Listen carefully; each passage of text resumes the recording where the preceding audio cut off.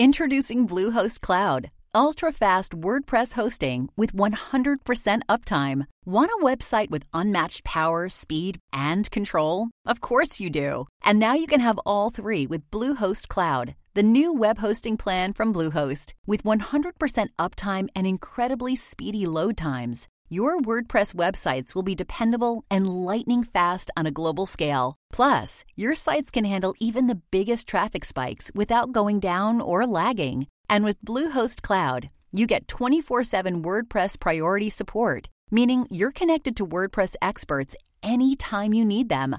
Not to mention, you automatically get daily backups and world-class security. So, what are you waiting for? Get Bluehost Cloud today by visiting Bluehost.com. That's Bluehost.com. If your roof starts to leak or your floor's really squeak, you live in a money pit. Money pit. If your basement needs a pump or your place looks like a dump, you live in a money pit. Money pit.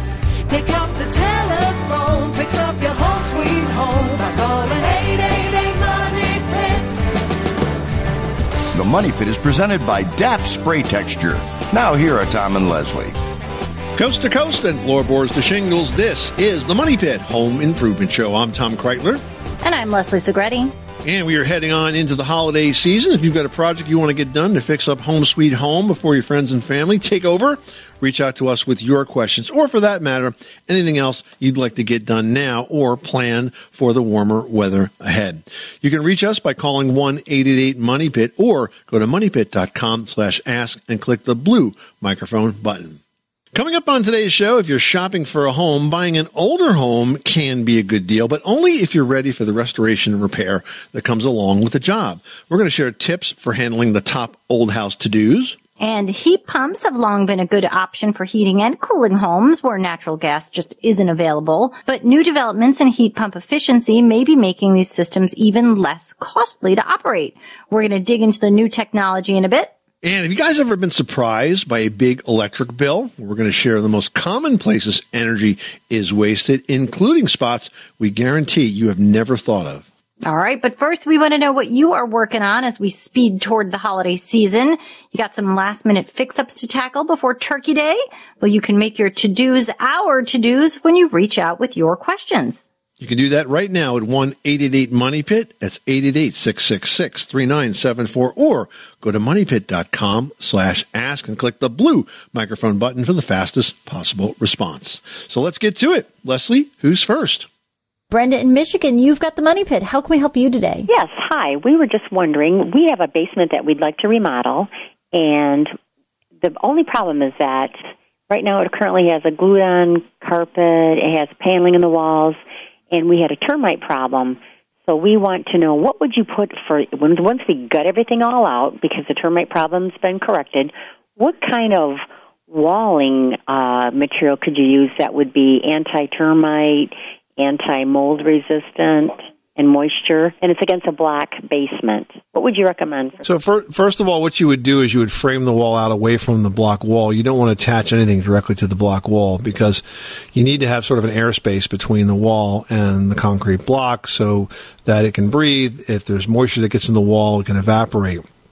In terms of what kinds of materials you use, you're going to use either steel framing, or you're going to use a pressure-treated sill plate. That's the bottom piece of wood, the bottom 2x4, and then typical traditional 2x4s on top of that.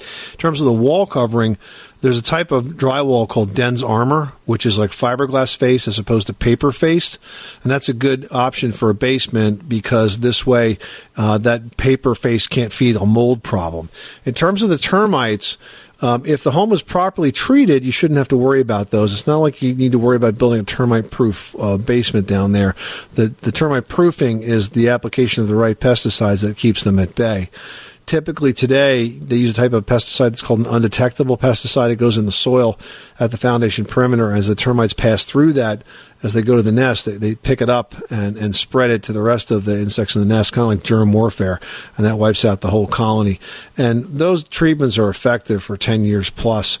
So if it was done, you shouldn't have to worry about that. Just concentrate now on the best materials for finishing that basement. Thank you so much. I really appreciate it.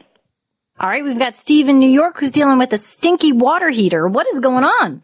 So recently I had a plumbing outfit come in and replace the water heater because it went. I mean, it was old, so it went. And after they came and replaced the water heater, for some strange reason, my water smells like you know, if a sponge sits for an extended amount of time? Yeah, like that. So, yeah, I'm not drinking it, but nevertheless, I am showering, and it's just a little strange. So I went in and I changed the whole house filter, and it seems to have subsided it a little bit, but not a lot. So is there like some kind of treatment I can do or something? Or, I mean, it doesn't make sense to me. It's a brand new water heater. Is it only the hot water that smells, or is it the hot and cold? You know what? I can't tell you yes to that. Are we talking about municipal water here, city water, not well water? No. Nope, well. Oh, it's well water. Okay. Here's what you need to do. You need to do a water test and find out exactly what's in that water because some condition has changed. The whole house water filter is great, but you may need some additional treatment to deal with that taste and that smell. I don't know why, but something is different than what it was before. I think the water heater issue is probably not causing this. The only way that water heaters affect the odor of water is when you have an anode rod that wears out inside it. But since it's a brand new water heater, that is clearly not the case. I suspect this is the water supply itself that's smelling. And just for your sanity and your safety, I would recommend that you have a water test done. And if you can, do it before the filter, so that the water that you're testing has not already passed through the filter. Normally, if you have municipal water, the water company would be doing it. But since you have well water, this is kind of on you. Do you have any other treatment on this water aside from the filter? No. Like I said, I had no problem. I was drinking my water. There was no smell. There was no discrepancies actually. But I mean, ever since they put the new water heater on, it's like, what in the heck is that smell? Well, I suspect they're not connected, but I would definitely do a water test. Just because it smells good and tastes okay doesn't mean it's good. There are things that could be in that water that you can't taste and you can't smell. So that's where you have to start with this problem, Steve, okay? Thank you, and thank you for what you guys do. Did you know that Americans take 20,000 breaths a day and spend an average of 90% of their time indoors? That's right. And according to the EPA, the level of indoor air pollutants can be 2 to 5 times higher than outdoor air and occasionally more than 100 times higher. Plus, every spring we get socked with allergens too. Well, Air Doctor is an air purifier that filters out dangerous contaminants like pollen, pet dander, dust mites, and mold. Their Ultra HEPA filter has been independently tested to remove 99.99% of tested allergens, including bacteria and viruses. That's impressive. Now, Air Doctor also comes with a 30-day money-back guarantee, so if you don't love it, just send it back for a refund minus the shipping. And they're offering a special discount to Money Pit listeners. Just head to airdoctorpro.com and use promo code MONEYPIT, and you'll receive up to $300 off air purifiers. Exclusive to podcast customers, you'll also receive a free 3-year warranty on any unit, which is an additional $84 value. Lock this special offer in right now by going to airdoctorpro.com and use promo code MONEYPIT. That's airdoctorpro.com, promo code MONEYPIT. Do you love learning about home improvement on our podcast? Well, we love bringing you all the latest tips and tricks. And if you want to make us smile, leave us a 5-star review on Apple Podcasts. Just go to moneypit.com/review. Patricia in Louisiana is on the line with a siding question. How can I help you today? I had listened to a program that you guys had done just a little while back, and somebody was asking about putting gutters on the side of a manufactured home. Well, it was funny because I had actually done that, and it does not work very well because most of the siding on a mobile home is corrugated, so it really doesn't work really well. And they put these really skinny gutters on. Well, in the areas that it didn't exactly go flush to the metal siding, there has been runoff, that's gone down, and just in a few places, so it's not horrible.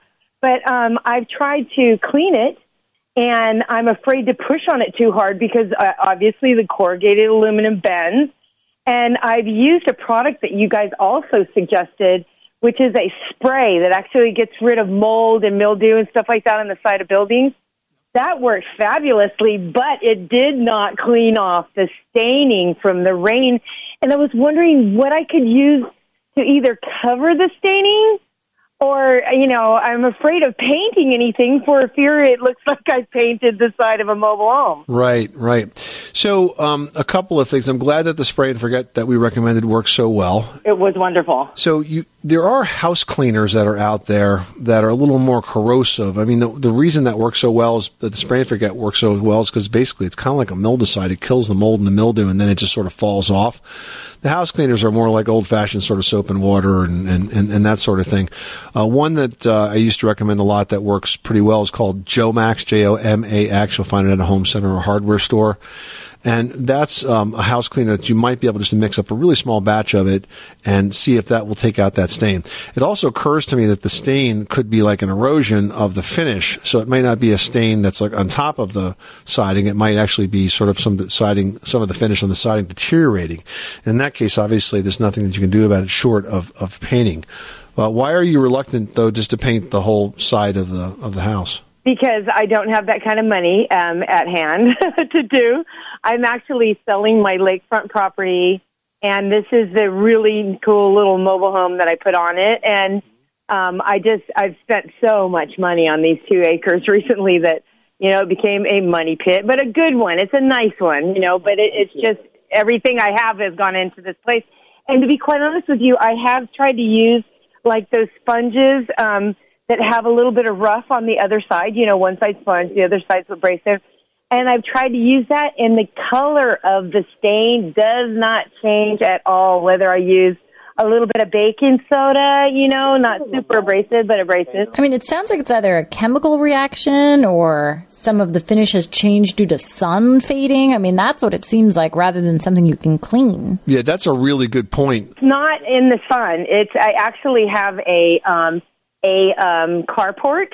And so some of it, you can just see where it's been runoff from the little teeny tiny gutter that they put up alongside of these mobile homes, which I'm not kidding you, it's not even a ½ inch wide. So here's what I would suggest you do.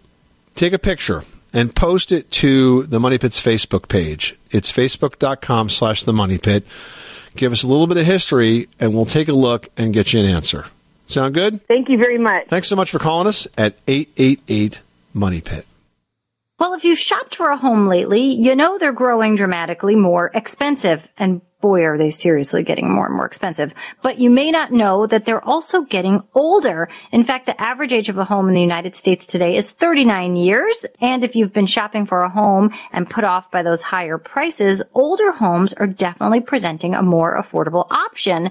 But you do need to keep one thing in mind. Older homes mean more maintenance. That's right. Guys, before I started hosting the Money Pit, I spent 20 years as a professional home inspector. And in that job, you kind of develop almost an uncanny ability to predict what might be wrong with a home and what home repairs were needed, sometimes without even setting foot in the door. It wasn't like a magic trick, but the result of having done thousands of inspections and seeing the same home repair problems over and over again based on the house age. And once you know the age of a home, the construction shortcomings and the needed home repairs are pretty consistent. Yeah, and that's why one of the first things you should do is get a good home inspection done. You want to make sure you go with the inspector, make sure you pay close attention. It's a great opportunity to learn how everything works in the house. And if problems are found, you might be able to renegotiate that purchase price to cover the cost of those repairs. So definitely an important part of the process here. Now, if you can't negotiate the repair costs, you could also consider a fixer-upper loan. Now, one possibility that's very popular is an FHA 203K loan. It's a type of mortgage that lets you borrow the purchase price and the construction costs based on the post-renovation value of the property. So in other words, when the home is totally fixed up, it's going to be worth more, and that's the number that they use to determine how much to loan you. If you want more tips, you can simply search Home Repairs by House Age. It's a post that we wrote on moneypit.com for just this topic. We list all the top projects for homes from the year 1900 to the present. We've got Patrick in Kansas with us who's got a question about solar lighting and timing and all kinds of transformers. What kind of lighting situation do you have over there, sir? I have 25-year-old low voltage wired landscape lights. I have a lot of them. I have 4 separate transformers, probably close to 100 lights altogether. The thing of it is they're old, and I have a short somewhere on 1 or 2 because the transformers keep tripping. I've torn out some of the fixtures that were totally rusted and rotted. I'd like to have some others that are operational. I know everyone now is going to the solar ones. My question is, do you have solar lights that you can control on timers or something like that? I doubt it. The reason why I like the wired ones is I can control when they come on, when they go off, and sometimes of the year I don't even turn them on at all. So my fixtures work. The problem is with the wiring and some of the connections. The electrician that installed them originally on the connections just used plain wire nuts. My guess is some of those are failing. And I know they make wire nuts now made to be placed underground or even underwater. I could use those. The problem is chasing all these down going to be a problem. So my question is, what would be your suggestion? So should I try to eliminate some of the old fixtures and then go fixture to fixture and try to locate the problem and chase it down? There's really no way on a low voltage system to use any detector as far as I know. Or should I look to do something with the solar? It's going to get expensive with solar, though, and again, my big issue is how do I control them? I want a lot of control over them. Well, wow, with over 100 fixtures in all of those zones, that is quite a challenge. But given the fact that they're 25 years old, I think it might be time to think about replacing those fixtures. I mean, look, the short's going to be at a fixture. It's not going to be midstream at the wire unless you happen to, cut it with a shovel or something like that.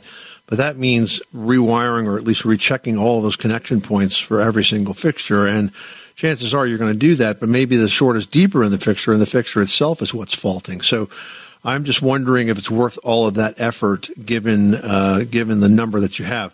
I am not aware of any solar lights that will work on zones like that where you can create patterns. And frankly, I'm pretty disappointed with the solar landscape lights that are out there. They seem to be inexpensive and don't last very long and not very bright. I mean, certainly the market's getting better for that. We're starting to see much better opportunities because of battery technology for good lighting, but on the control circuit side, I don't see that changing. So I think, look, you're probably better off replacing those with new landscape lights. Make sure they're LED lights now. They'll be brighter than before. You'll probably have more options, and just rejoice in the fact that the lights that you had lasted 25 years. I mean, I think that's a heck of a lifetime for those fixtures to have gone that far. Good luck with that project, and thanks for reaching out to us at moneypit.com/ask. Everyone should know that drinking water is important to staying hydrated and healthy. Having safe, clean water is the last thing you want to worry about, but unfortunately, according to extensive research by the Environmental Working Group, 3 out of 4 homes in America have harmful contaminants right in its tap water. That's why we are thrilled to be working with AquaTrue. AquaTrue purifiers use a 4-stage reverse osmosis purification process, and their countertop purifiers work with no installation or plumbing. It removes 15 times more contaminants than ordinary pitcher filters and is specifically designed to combat chemicals like PFAS in your water supply. And they have water purifiers to fit every type of home, from installation-free countertop purifiers to higher capacity under-sink options. They even have a Wi-Fi connected purifier and mineral boost options. And its proprietary purification technology is independently tested by IAPMO to NSF and ANSI standards to remove over 80 of the most harmful contaminants, including chlorine, fluoride, arsenic, PFAS known as forever chemicals, nitrate, and many more. I can truly taste the difference when I compare it with my old water filter. AquaTrue saves you money also. Just one set of filters from their classic purifier makes the equivalent of 4,500 bottles of water. That's less than 3 cents a bottle. Plus, you'll save the environment from tons of plastic waste. AquaTrue comes with a 30-day money-back guarantee and even makes a great gift. And today, Money Pit listeners can receive 20% off any AquaTrue purifier. Just go to aquatrue.com. That's AQUATRU.com and enter code MONEYPIT at checkout. That's 20% off any AquaTrue water purifier when you go to aquatrue.com and use promo code MONEYPIT. MoneyPit. When you need mealtime inspiration, it's worth shopping Kroger, where you'll find over 30,000 mouth-watering choices that excite your inner foodie. And no matter what tasty choice you make, you'll enjoy our everyday low prices, plus extra ways to save, like digital coupons worth over $600 each week. You can also save up to $1 off per gallon at the pump with fuel points. More savings and more inspiring flavors make shopping Kroger worth it every time. Kroger, fresh for everyone. Fuel restrictions apply. Janet in South Carolina's got a question about covering a patio. Tell us about your project. I want to build a patio cover. I want to know if I should come out from the soffit. The people I've talked to that are going to maybe be building it want to come off the house, go underneath the soffit, and come out that way. There's a corner where it's perpendicular. I guess the soffits are going to be perpendicular. So the roof line's also perpendicular, if that's the correct word I'm using. So I just want to know if I should come or could come off the soffit, or do I need to come back and go against the house? So, Janet, I think this kind of project, you have to be very careful about how you build it, because I've seen more built poorly than built correctly. The idea of attaching it underneath your soffit is basically the first sign that it was kind of an amateurish project, because normally you wouldn't attach a roof under a soffit like that. But I'll tell you what you would attach under that, and that would be a removable awning. You know, there are really nice awnings today that can extend out 10 or more feet that are mounted on the wall, exterior wall, and, you know, with the touch of a remote control, extend out and cover that whole dining area, the patio, really effectively. And I think that is much more likely to give you enjoyment, have less maintenance hassles, and improve the value of your house than trying to put together any kind of a roof structure over that. If the option is just to make a patio cover, I think that's probably a much more attractive way to go and probably less expensive. What do you think, Leslie? I mean, I think an awning for certain is far more customizable. You can have it come in, come out, depending on the weather. You can pick an interesting fabric that's going to work nicely with the house. I mean, truly, awnings are lovely and really do, you know, a wonderful job of just updating the facade of a home. So I feel like that's a better way to go for sure. Well, heat pumps have long been an optimal choice for heating and cooling homes where natural gas is not available. But new developments in heat pump efficiency may be making these systems even more efficient and less costly to operate than gas. With us to talk about that is Kyle Murray. Kyle's the business development manager for Bosch Home Comfort. Welcome, Kyle. Thank you. You know, heat pumps have always been a very popular option in mostly southern climates that have mild winters, but not so much in northern climates where natural gas was more available and less costly to operate. But I'm hearing that's changing now with the new technology that you guys are introducing. Tell me about it. Yeah, so over the last 10 years, we've started developing what are called cold climate heat pumps. And cold climate heat pumps will work in northern climates. Usually, heat pumps were sold south of the Mason-Dixon line in the southern part of the United States. But now, with the advent of cold climate heat pumps, they're now sold in northern climates and Canada as well. Yeah, that's amazing. Now, is the cost of a heat pump system going to be comparable to what a gas system would cost, or is this going to be a more expensive investment on the part of the initial sort of setup? Well, it really depends on whether it's a ducted system or a ductless system, and whether what you're talking about, whether it's new construction or existing construction. But as a replacement, so like if you have an air conditioner in a northern climate, you should always replace it with a heat pump, because it's not that much more costly as the air conditioner is, and it does heating and cooling. So it's kind of a misnomer that they call them heat pumps, because they're both heating and cooling both. Yeah, people do get confused about heat pumps. The analogy I usually use is something that most people can relate to. Everybody knows that if you take a window air conditioner, it blows hot air on the outside and cold air on the inside. If you turned it around and shoved the hot air side back into the house, it's kind of like a heat pump. It reverses the refrigeration cycle. Now, of course, that's a very simple explanation, and what you guys are talking about is some very sophisticated, it's inverter technology, right? All of our heat pumps at Bosch are inverter technology, and that inverter technology allows it to operate at the most efficient wet levels.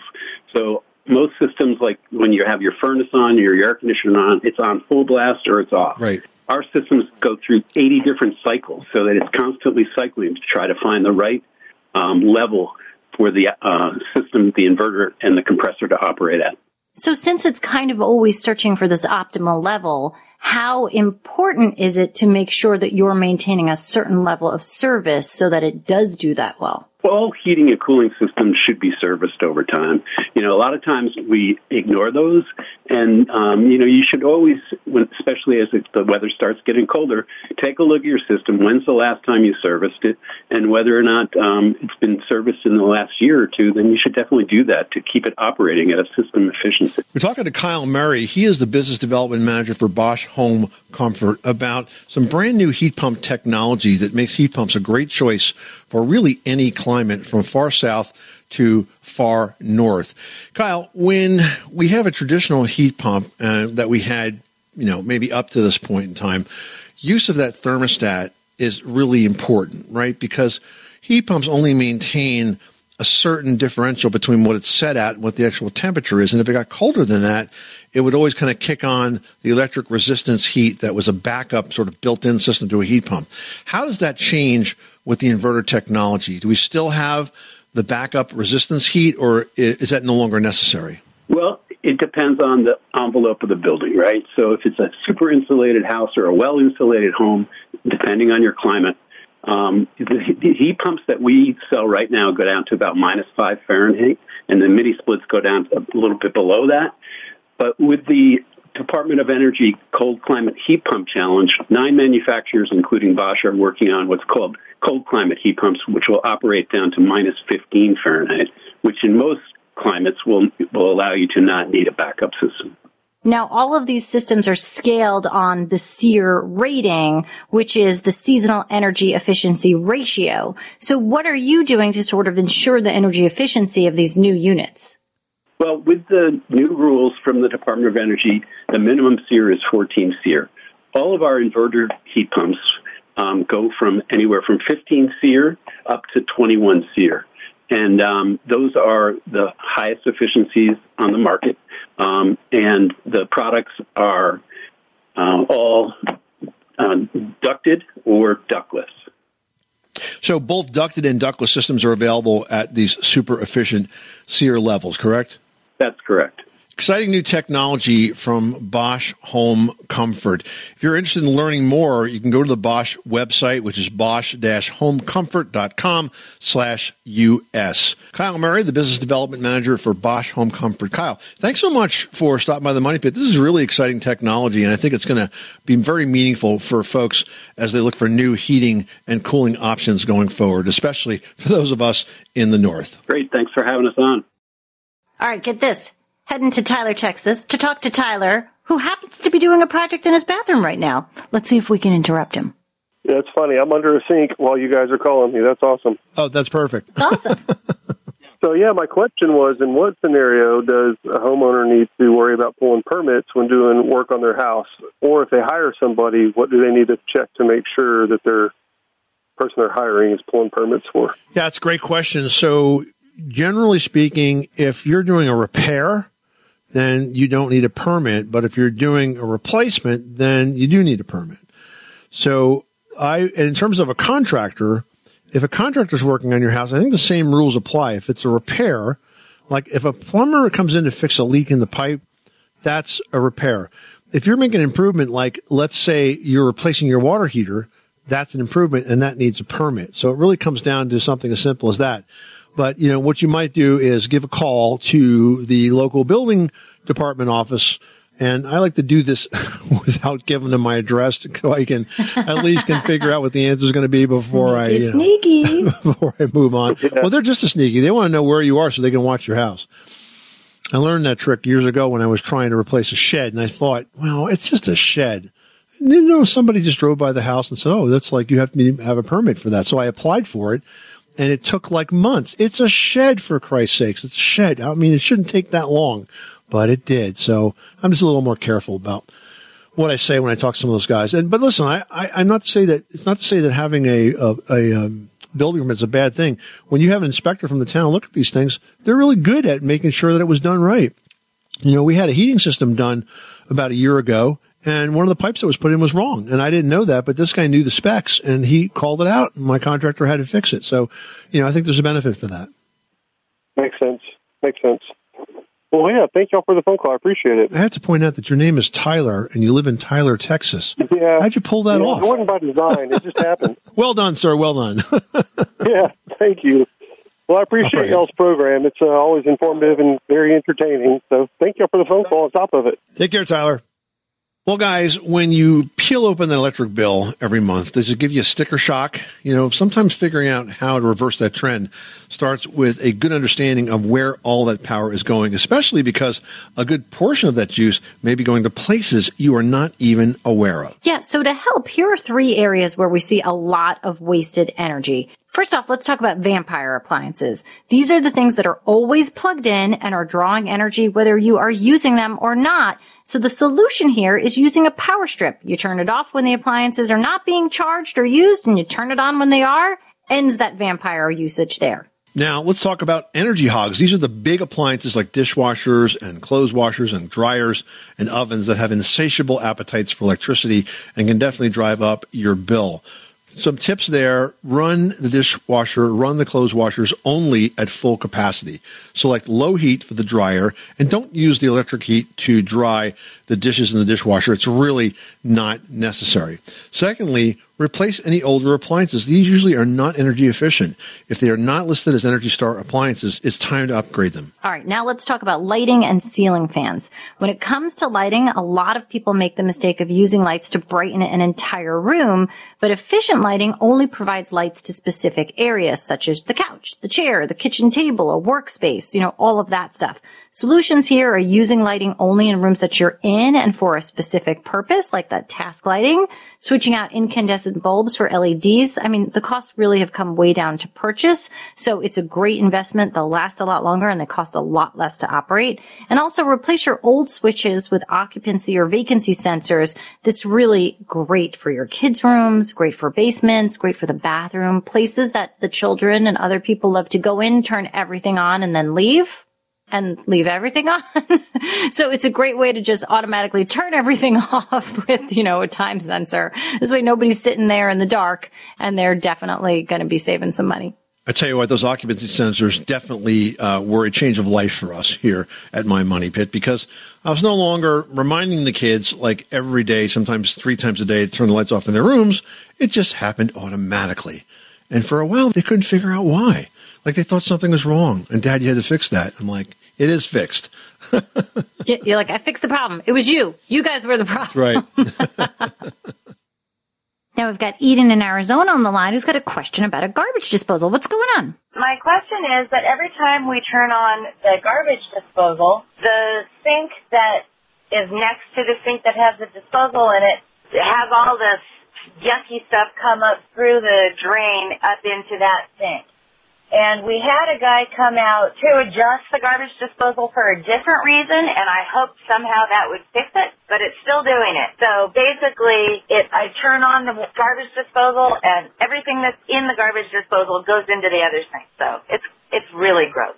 So if your garbage disposal, if you have a double sink and the disposal is backing up into the other sink, that means that main drain line is somehow obstructed and the water is trying to get down there, but it just can't. And because it can't, the only place it has to go is back into your sink. And because the drain on that side is the path of least resistance, it's going to bubble up there and bring all of that gunk that the garbage disposal ground up. So this is a situation where you're going to have to clear that drain. Now, it is a little trickier when you have a double sink because you have to block one sink so that when you actually use a plunger, it doesn't just try to push air out that side. So you block, say, the disposal side, and you could put like a rubber jar opener or something like that across that sink and hold it in place while you plunge the other side to see if we can get that pipe moving.